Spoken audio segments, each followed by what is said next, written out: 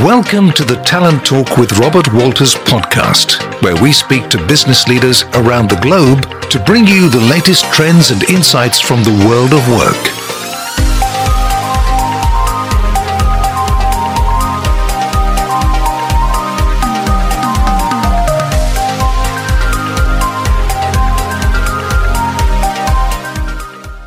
Hey, soy Adriana Pineda. Estamos aquí en otro episodio de Talent Talk with Robert Walters.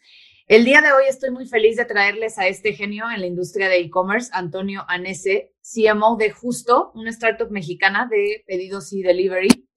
Lily King, una campeona mundial en natación con un récord mundial en 100 metros pecho apenas en la Liga Europea de Natación, dijo en una entrevista: nunca entro en una carrera con la intención de no ganar, pues ¿por qué lo haría? Y creo que por lo que te conozco, Antonio, y por la pasión que compartimos tú y yo por el deporte y competir y todo lo que platicamos de tu trayectoria, vives con este mindset, no solo en tu vida profesional, sino en la personal, y de cómo a través de la perseverancia y resiliencia construyes el éxito día con día. Para quienes no conocen aún a Antonio, pues están a punto de, estoy segura que van a quedar igual de impactados como yo con parte de su historia. Tiene más de 15 años de un impecable trayectoria en el mundo de e-commerce con jugadores como Mercado Libre y Google y top retailers como Reebok. Y pues nada, Antonio, muchísimas gracias por acompañarnos ahorita hoy y bienvenido a Talent Talk y pues que comience la clase. ¿Qué dices? Muchísimas gracias, Adriana, y a Robert Walters por la oportunidad de estar aquí hoy. Muy emocionado de compartir un rato y bueno, de conversar acerca de mi experiencia y bueno, dejarle algo siempre a la gente, ¿no? Siempre uno trata de que quede algo por ahí, ¿no? Claro, sí, muchísimas gracias. Estoy segura que muchísima gente se va a inspirar. Y pues algo que me encantó desde que nos conocimos fue entender y conocer, compartimos esta pasión tú y yo por el deporte, y un poco pensando bajo esa línea, me gustaría preguntarte, ¿qué para ti, siendo deportista desde chico y ahora que eres igual campeón de maratones, cuáles han sido los pilares de éxito para ti que puedes aplicar no solo en tu vida personal o en el deporte, sino también en la profesional? Sí, muchas gracias. Miren, la verdad es que sí, he practicado deporte desde muy chiquito, ¿no? Inclusive 2 y 3 a la vez, ¿no? Cuando estaba en la época del colegio y después en la universidad. Estuve en deportes individuales como la natación, igual que tú, Adri, y después también estuve en deportes más, ¿cómo se llama? Más en equipo o muy en equipo, como es el rugby. El rugby es un deporte donde la regla fundamental es que el pase es para atrás y esa definición lo hace demasiado en equipo. O sea, tú tienes que tener a alguien de verdad atrás que te apoye para poder definitivamente llevar la pelota a éxito, ¿no? Al éxito, ¿no? Y después ahorita, al final, pues corriendo maratones, ¿no? Ojalá hubiese ganado alguno, pero sí me han dado mi medalla. Y miren, lo que se puede aplicar realmente a la vida es siempre 3 cosas, ¿no? Lo digo yo, ¿no? En el trabajo en equipo, en el deporte en equipo, siempre el trabajo en equipo lo ves como desde otra perspectiva. El deporte te da como ver este tema como normal, ¿ok? Como que siempre va a haber alguien con la que tienes que compartir toda la información, con lo que tienes que pues salir a la calle a ganarle un equipo, ¿no? A un contrario, o a ganarle una situación, o resolver un problema, ¿no? Al final del día, el trabajo en equipo lo ves como muy normal. Y después los maratones más adelante en mi vida me generó un sentimiento de paciencia, ¿no? O sea, uno quizás de joven un poquito más impaciente, y el maratón es una distancia muy larga que requiere de mucha preparación además, Claro. y que todo puede salir mal, y ahí voy con la tercera, ¿no? ¿Cómo cambias un plan en pleno movimiento? Es una de las cosas que también me enseñó el maratón, ¿no? Me ha pasado de todo en las carreras, ¿no? Uno entrena entre 3 y 4 meses para que después el día de la carrera, que son unas cuantas horas, pueda pasar cualquier cosa, ¿no? De hecho, te puedes hasta sentir mal el día anterior y es pura casualidad. Te sentiste muy bien en el entrenamiento y ese día, pues, no sé, te montaste en un avión y tal, te dio una gripecita y todo cambia, ¿no? Y toda tu parte física cambia, y como el maratón es tan extremo, definitivamente tú tienes que cambiar y adaptarte, ¿no? Y tienes que saber vivir con eso, no te puedes frustrar. Lo que me enseñó fue que no te puedes frustrar y quedarte como inmovilizado, porque si te quedas inmovilizado pierdes, ¿no? Si tú dejas de correr, te comienzas a dar calambre. Entonces, es lo mismo en el mundo del trabajo, en la familia, es igual, ¿no? O sea, obviamente tienes que seguir moviendo hacia adelante con los ajustes necesarios, ¿no? Porque ya no puedes correr a la misma velocidad que tenías planeado, ya no vas a hacer el mismo tiempo, pero definitivamente tienes que seguir moviéndote. Claro, sí. Y sientes, por ejemplo, que esta tolerancia a la frustración y resiliencia que nos cuentas en el deporte, justo la pudiste pasar también a esta temporada, pues, de COVID y justo también arrancando un negocio, pues, de cero, from scratch.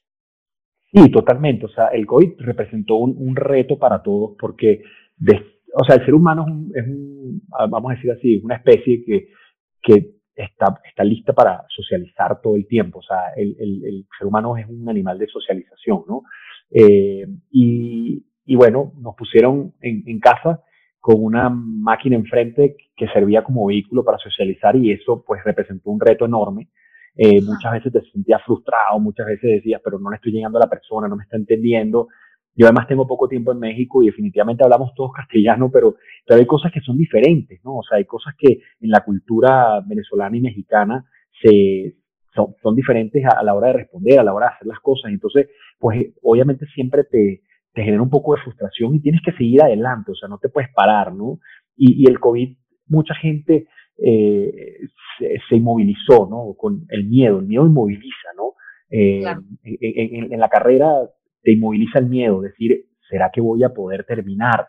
¿Será que voy a poder seguir adelante, no? ¿Será que este calambre que me dio en el kilómetro 20 y todavía faltan más de la mitad, se va a poner peor? Porque en el maratón todo se pone peor, o sea, el dolor que te comenzó en el kilómetro 1 al final es una cosa horrible, ya no puedes ni caminar, pero es igual, Claro, o sea, como aquí era cascada, ¿no? O sea, te empiezan a pasar varias cosas. totalmente, entonces es lo que tienes que evitar, o sea, si tú te sigues moviendo hacia adelante, pues obviamente eh, esas cosas que quizás te hubiesen paralizado y entonces otra cosa mala hubiese salido, porque es que salían noticias malas todo el tiempo, ¿no? Y yo creo que definitivamente el ser humano tiene que aprender y el mundo entero aprendió a manejar una pandemia con redes sociales, ¿no? Donde tanta información genera desinformación.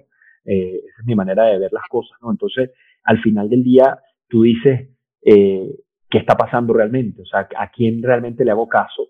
Y te puedes inmovilizar, o sea, te puedes paralizar, o sea, definitivamente puede dar, ¿cómo se llama? Una parálisis que al final te va a traer más cosas malas de las que quizás ese primer problema trajo, ¿no?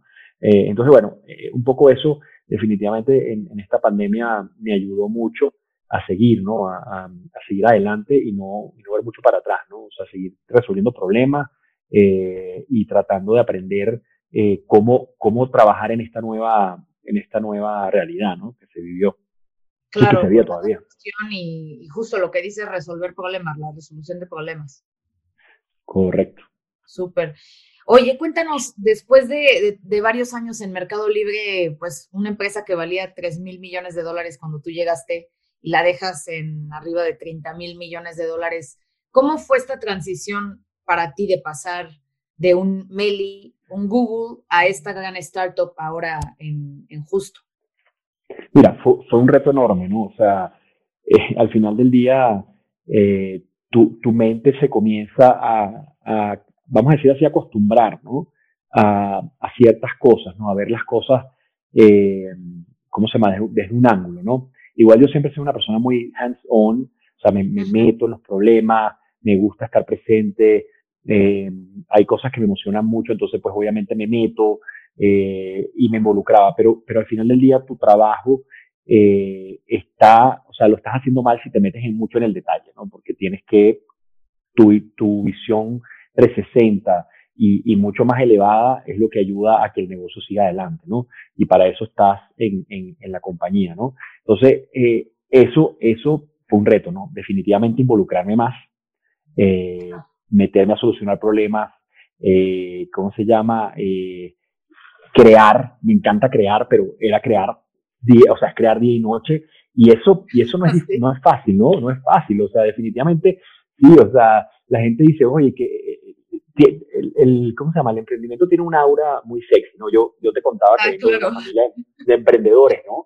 Mi papá era emprendedor, pero en el año 74, cuando él fundó la compañía, realmente él pensó y dijo, vamos a montar un negocio porque hay que comer, o sea, definitivamente, o sea, Claro. yo no lo veían como ahorita es todo, tú sabes, ahorita en la mañana estuve en un webinar emprendimiento y tal, y de levantar dinero y tal. Y de verdad que escuchas a estas personas y es muy, muy sexy, ¿no? Sí, Definitivamente el suena término, sexy, pero sí, detrás hay muchísimo trabajo.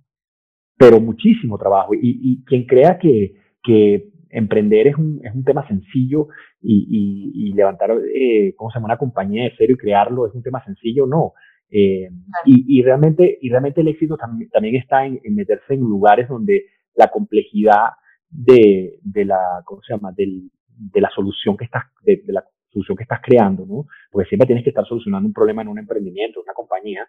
Eh, Ofreciendo algo al mercado nuevo también, esa complejidad crea barreras de entrada. Entonces, mientras más complejo, más difícil es. Entonces, yo lo que siempre le digo a los emprendedores es que eh, yo lo viví en carne propia ahorita y fue un aprendizaje. Es muy duro, ¿ok? Pero a mí es muy gratificante. O sea, realmente ver algo ¿cómo se llama? Que tú trabajaste, sudaste, Que armaste pensaste, de cero. es cero y se implementó, es una belleza. O sea, definitivamente, ahorita que estamos con todo el tema del private label para justo verla, ya estoy ansioso porque quiero que ya salga algún producto más del que tenemos hasta ahora y verlo, ver esa, ¿cómo se llama? Ese producto nacer es como un hijo. O sea, definitivamente es muy emocionante, ¿no? Claro, lo vas nutriendo. Y por ejemplo, Correcto. ahorita a los emprendedores que nos escuchan, que pues tenemos varios en la audiencia que nos siguen y que nos escuchan ahorita y que están pensando en tomar un reto profesional distinto a la carrera que han tenido, por ejemplo, ya más metidos como en este tema corporativo y ahorita quieren justo empezar esta parte de arrancar un proyecto de cero y tal vez tienen miedo al cambio, pues sí, este miedo de no sé si lo voy a lograr. ¿Qué les dirías? Mira, yo creo que, o sea, definitivamente hay que hacer un buen plan, ¿no? O sea, yo creo que el éxito para poder hacerlo bien es planificarlo bastante bien, ¿no? O sea, lo mejor posible, ¿no? Generalmente uno tiene que definitivamente hacer un trade-off entre seguir planificando y lanzarse al agua, ¿no? Y hay varias cosas, ¿no? O sea, hay un libro, por ejemplo, que siempre recomiendo que se llama The Founder's Dilemma. Es como una especie de Biblia y como una especie de hoja de ruta, ¿no? Está bastante bueno para todo el tema de, o sea, primero comienza eso, hablando de si me lanzo al agua o no, y tiene variables, tiene este autor, pues definitivamente ha creado una base de datos interesantísima de más de 3.000 startups que ¿cómo se llama? Que él nutre cada vez y la refresca cada vez. Y son las experiencias, básicamente está basado en experiencias pasadas, ¿no? Entonces te va recomendando cómo tomar la decisión, en qué situación estás tú, te hace como esas preguntas y te ayuda a reflexionar si realmente pues es un buen momento para hacerlo, ¿no? Entonces, mira, yo creo que yo he escuchado de todo, ¿no? Yo he escuchado gente que dice, no, primero métete en una startup y aprende. Después hay otra gente que te dice, no, lánzate de una vez porque si no te lanzas de joven no puedes. Yo creo que yo he escuchado de todo. Yo creo que esto es una situación muy particular de cada quien, de la realidad de cada quien. Hay demasiadas variables que juegan en este juego y Claro, definitivamente pues ve las tuyas, trata de entenderlas lo mejor posible y si es el momento, lánzate, o sea, no le tengas miedo, o sea, definitivamente, si sientes que es el momento, pues obviamente, ¿por qué no hacerlo, no? claro. Oye, ¿cuáles consideras, hablando ya de más hacia este tema de justo y todo el tema de emprendimiento, cuáles consideras han sido los mayores retos para arrancar de cero y sobre todo en esta época, pues no, tal vez challenging, pero también llena de oportunidades que tenemos ahorita? Mira, en nuestro caso particular, pues, eh, es una industria bastante tradicional, ¿ok? Revolucionar una industria tradicional es bien complicado. Eh, Son modelos que están, o sea, definitivamente la necesidad de entregar todas las categorías de supermercado en la misma compra es algo que está pasando en todo el mundo, ¿no? O sea, hay muchos modelos que están saliendo y nosotros estamos probando uno de ellos, ¿no? Quizás nosotros el nuestro va a ser o va a ser una combinación de dos o tres o bueno, no sabemos exactamente qué es lo que va a pasar, pero definitivamente uno de los grandes retos ha sido entrar a esa industria donde hay una historia muy graciosa, o sea, digamos a ser clientes de un nuevo proveedor y el Key Account Manager no sabía cómo registrar una compañía nueva, ¿ok? O sea, tenía 5 años en la compañía y no había tenido que registrar ninguna compañía nueva. Y si te pones a ver, es verdad. O sea, hace 20 años creo que llegó H-E-B a México, que no era un supermercado nuevo. Para los mexicanos sí, pero ya es un supermercado que existía en Estados Unidos. Entonces, es como el último que ha llegado. Y la verdad es que en Estados Unidos el último que se creó creo que fue Whole Foods y está especializado. O sea que al final del día ¿cómo se llama? Es una categoría y es un negocio bastante tradicional. Los proveedores son bastante tradicional, quieren vender trailers en plural, no es un trailer, simplemente trailers, y entrar ahí, hacer las relaciones, ha sido un gran reto. Y bueno, también convencer a la gente, ¿no? Porque como es tradicional, la industria es tradicional también sus consumidores. Tú puedes ser un tipo de avanzada en todo lo que tiene que ver con la vestimenta, estar con el último color de la moda, pero después vas al súper tradicional, o sea, vas a tu cadena de siempre, no cambias, entonces cambiarle la gente y probar que realmente podemos entregar los frescos y los congelados ha sido el gran reto, ¿no? Porque al final del día eso es lo que yo siempre lo digo, ¿no? Eso es lo que tú realmente escoges en el supermercado. Porque lo demás son procesos industrializados, que si sabe diferente es que el producto está malo, ¿ok? Si el enlatado sabe raro o sabe diferente es que se echó a perder, no tuvo el proceso como debe ser. Él debería saber siempre igual, o sea, es la misma receta, ¿ok? Pero si tú una fruta te sabe diferente, es porque quizás la cogiste tú mal, o es la responsabilidad que tú sientes que tienes. Entonces, ese ha sido el gran reto de poder convencer a la gente que nosotros le vamos a entregar un fresco mejor que el que hubiesen escogido ellos, ¿no? Porque además nuestra cadena de distribución o nuestra cadena ¿cómo se llama? De traer ese producto llevarte ese producto a tu casa es mucho más corta, no se rompe la cadena de frío en ningún momento, porque sale de nuestro laboratorio de frescos a una hielera que viene fresca y de ahí sale a tu refri, o sea, nunca perdió la cadena de frío, entonces aumenta la vida útil, nunca termina en tu carro o en tu coche, como dicen aquí, con una parada en el pleno verano, ¿cómo se llama? A la tintorería, ¿no? O sea, ahí obviamente perdieron días de vida esos productos, ¿no? Entonces, esos productos que frescos y congelados. Entonces, esos han sido los retos que bueno, que definitivamente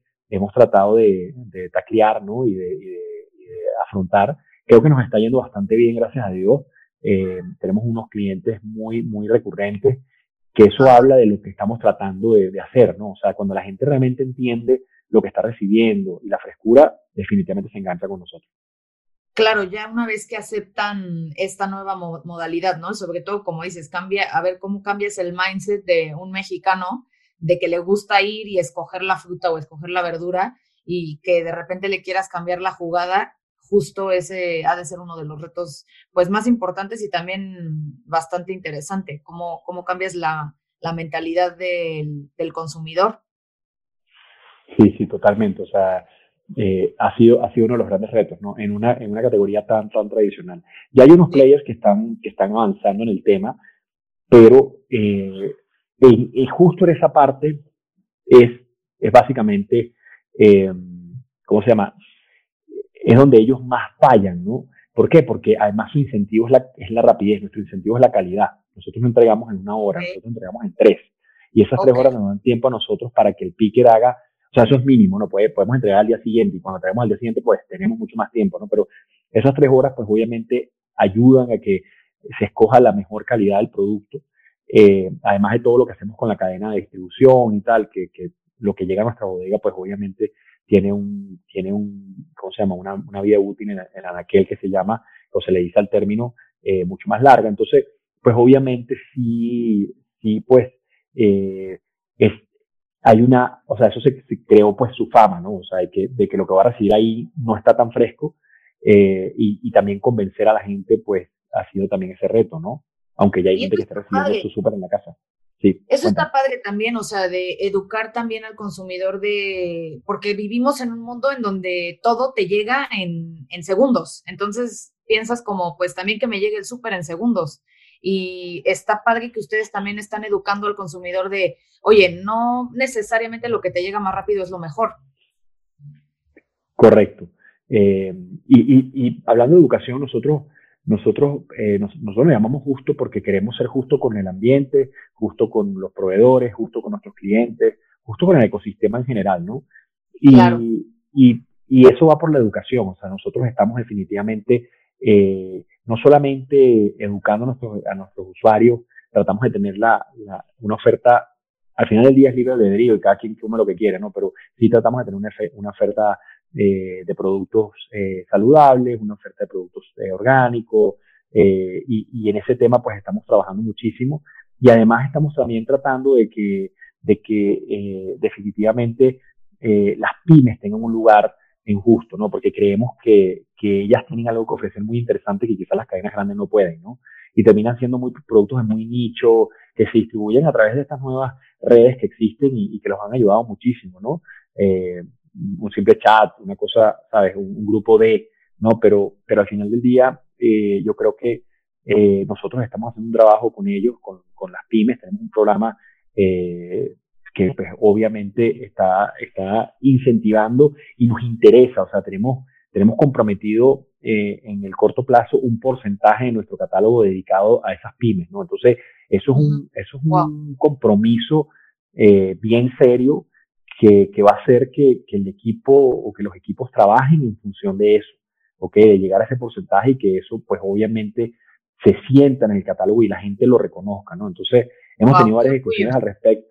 Sí, hemos tenido, de hecho, hay un queso Oaxaca por ejemplo, hay unos yogures artesanales que están divinos y después tenemos muchísimos productos que han comenzado con nosotros.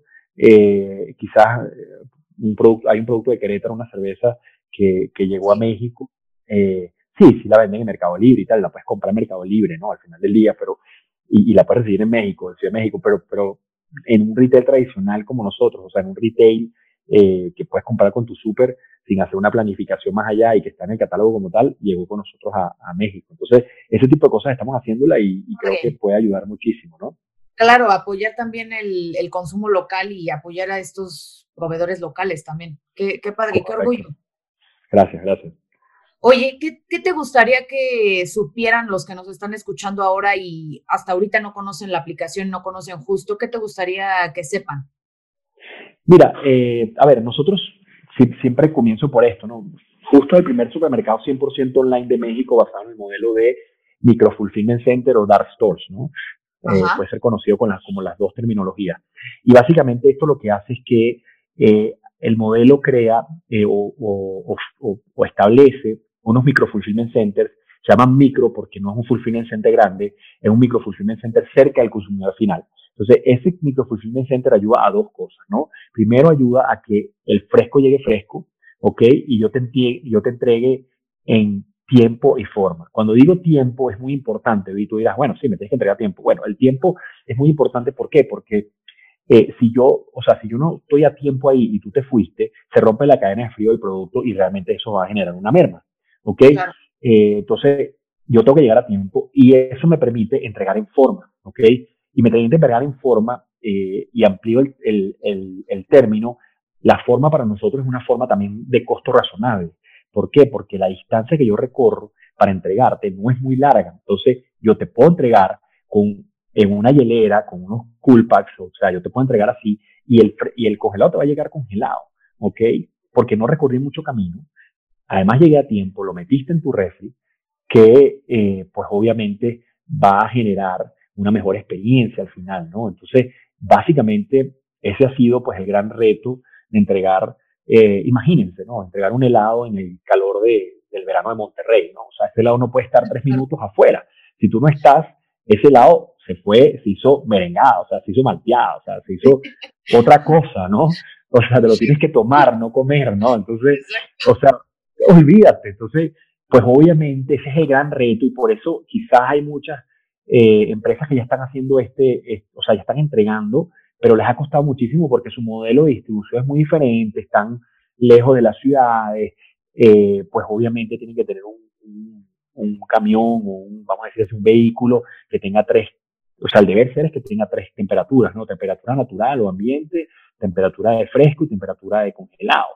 Entonces, imagínense el costo que debe ser de diseñar un camión de eso y mantenerlo, ¿no? Porque además el termoquín tiene que ser 2, o sea, no, o sea, al final del día, pues sí es complicado si estás muy lejos y esto lo que está tratando, no sabemos si este modelo va a ser, si el modelo de repente de estar fuera va a funcionar con el Thermo King y todo lo demás por un tema de optimización de rutas y tal, no sé, pero sí nosotros somos una compañía con puro, pues, personas que han estado en el mundo de tecnología y sabemos que la tecnología va a ser primordial para poder lograr esa optimización de las rutas y todo lo demás, ¿no?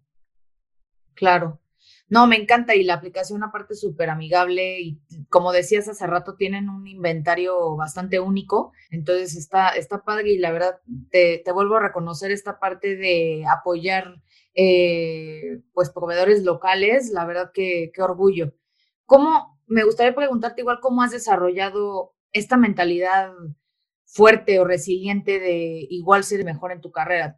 A ver, varias cosas me han pasado en la vida, ¿no? O sea, yo creo que eh, eh, primero, o la más relevante es el tema de Venezuela, ¿no? Ajá, Venezuela es un país que está pasando por muchos problemas económicos y sociales y realmente luchar contra la corriente día y noche te crea esa, vamos a decir así, habilidad, ¿no?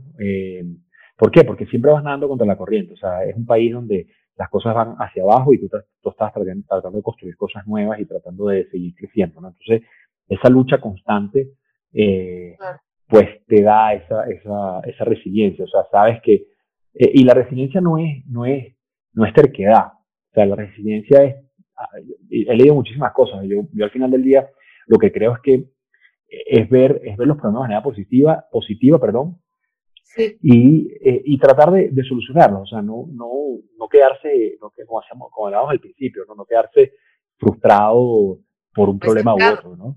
Entonces sí, o sea, definitivamente eh, ver, ver las cosas desde el punto de vista de que quizás no va a tener la solución óptima en mañana, pero sí, si sigo esmerándome y trabajando, la voy a tener más adelante, ¿no? Y seguir moviéndose hacia adelante. Yo creo que eso habla mucho de resiliencia de manera positiva, ¿ok? Pensando que, ¿cómo se llama? Que las cosas van a estar bien. Yo soy una persona positiva por naturaleza, Ujú. también. Entonces, bueno, me ha ayudado, pues, o sea, yo creo que sí me ha ayudado, ¿no? Yo veo a veces las cosas, mi esposa que es un poco más realista, no me gusta utilizar la palabra negativa, pero si es más realista, a veces me ubica y me dice, mira, Antonio, esto no va a pasar. Y yo quizás lo veía diferente, ¿no? Entonces, Ajá. sí, o sea, eso también me ha ayudado un poco, tema personalidad, pero Venezuela como país nos ha enseñado a los venezolanos a hacer eso, ¿no? A tratar de seguir adelante Claro, bueno, y buscar soluciones, ¿no? claro, me encanta tu espíritu guerrero. ¿Cuál ha sido para ti un hard no, el más difícil que has tenido que decir en tu vida y cómo lo convertiste en un sí? Uy, yo creo que hay un momento de quiebre en mi vida que es salir del negocio familiar, ¿ok? Fue un cambio bastante, vamos a decir así, significativo, ¿no? O sea, después de ahí mi vida cambió, ¿ok?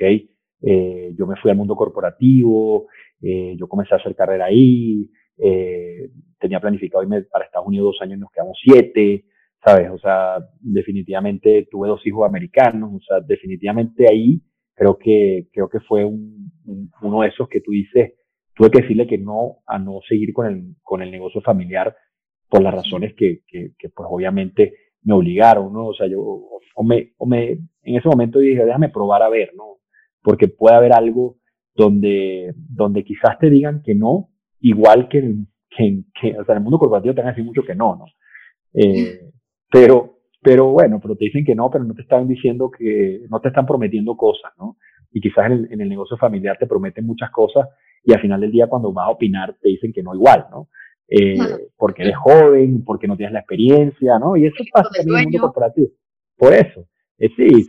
eres el hijo del dueño, pero no sabes nada, ¿no? Entonces, por lo menos en el otro lado, no eres nadie y no sabes nada. Entonces, bueno, es como que es mucho más, vamos a decir así, es mucho más balanceado, ¿no? O sea, tiene más coherencia, es más coherente el discurso, ¿no? Entonces, pues obviamente, o sea, porque tampoco, o sea, no es una recomendación a todos los jóvenes que dejen el negocio familiar. Si hay estadísticas al respecto, porque pasa mucho más esa frustración que es el discurso como encontrado, ¿no? Y hay estadísticas, o sea, yo hice un MBA en entrepreneurship con una concentración en family business y 95% de los negocios familiares no pasan para la segunda generación. Y después de ese 5% que quedan, nada más el 3 pasa a la tercera, ¿no? Uh-huh. Entonces, es complicado, ¿no? Entonces yo ahí dije, ¿sabes qué? No. ¿Y cómo lo transformé en un sí? Bueno, viendo la realidad, o sea, viendo mi realidad, mi nueva realidad, o sea, tengo un posgrado, estoy en Estados Unidos, mi carrera es una carrera que no tiene nombre, o sea, la compañía donde yo trabajaba, pues, era una compañía venezolana que no existía para los americanos, ¿no? Y te llenas de mucha humildad y decir, ¿sabes qué? No soy nadie, déjame comenzar de bastante abajo, lo menos abajo que pueda, ¿ok? Y así fue como lo fui transformando en un sí. No fue un sí rápido, ¿no? O sea, fue un sí que duró años. O sea, yo creo que todavía estoy trabajando en ese sí, ¿no? Creo que nunca se va a acabar, ¿no?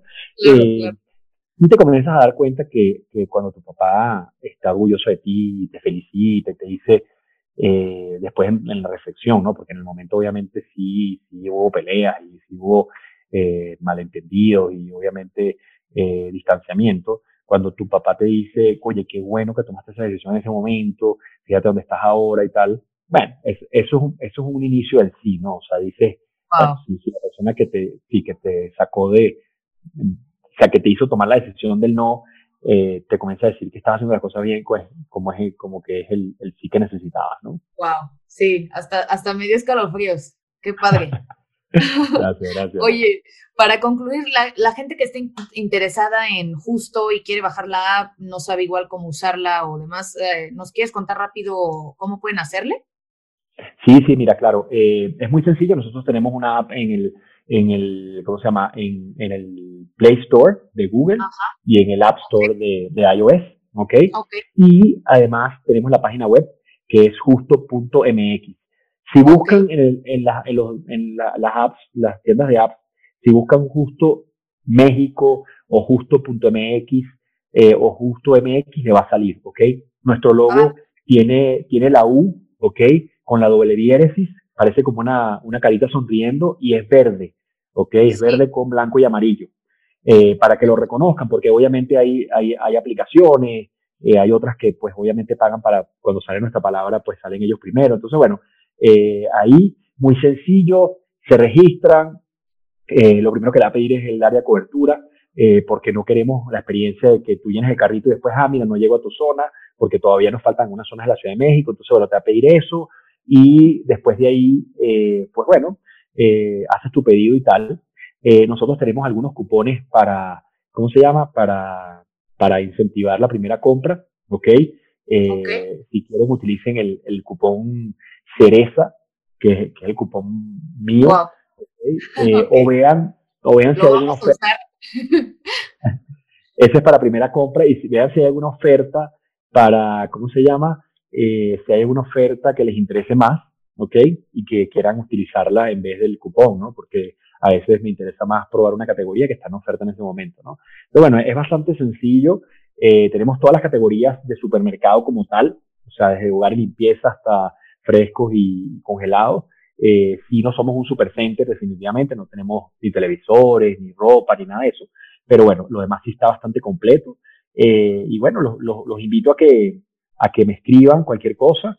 Mi email es antonio@justo.mx, bastante difícil de recordar. Y también pues posteo algunas cosas en LinkedIn que son interesantes sobre Justo y tal. Entonces, también cuando buscamos trabajo, nuestra bolsa de trabajo está ahí.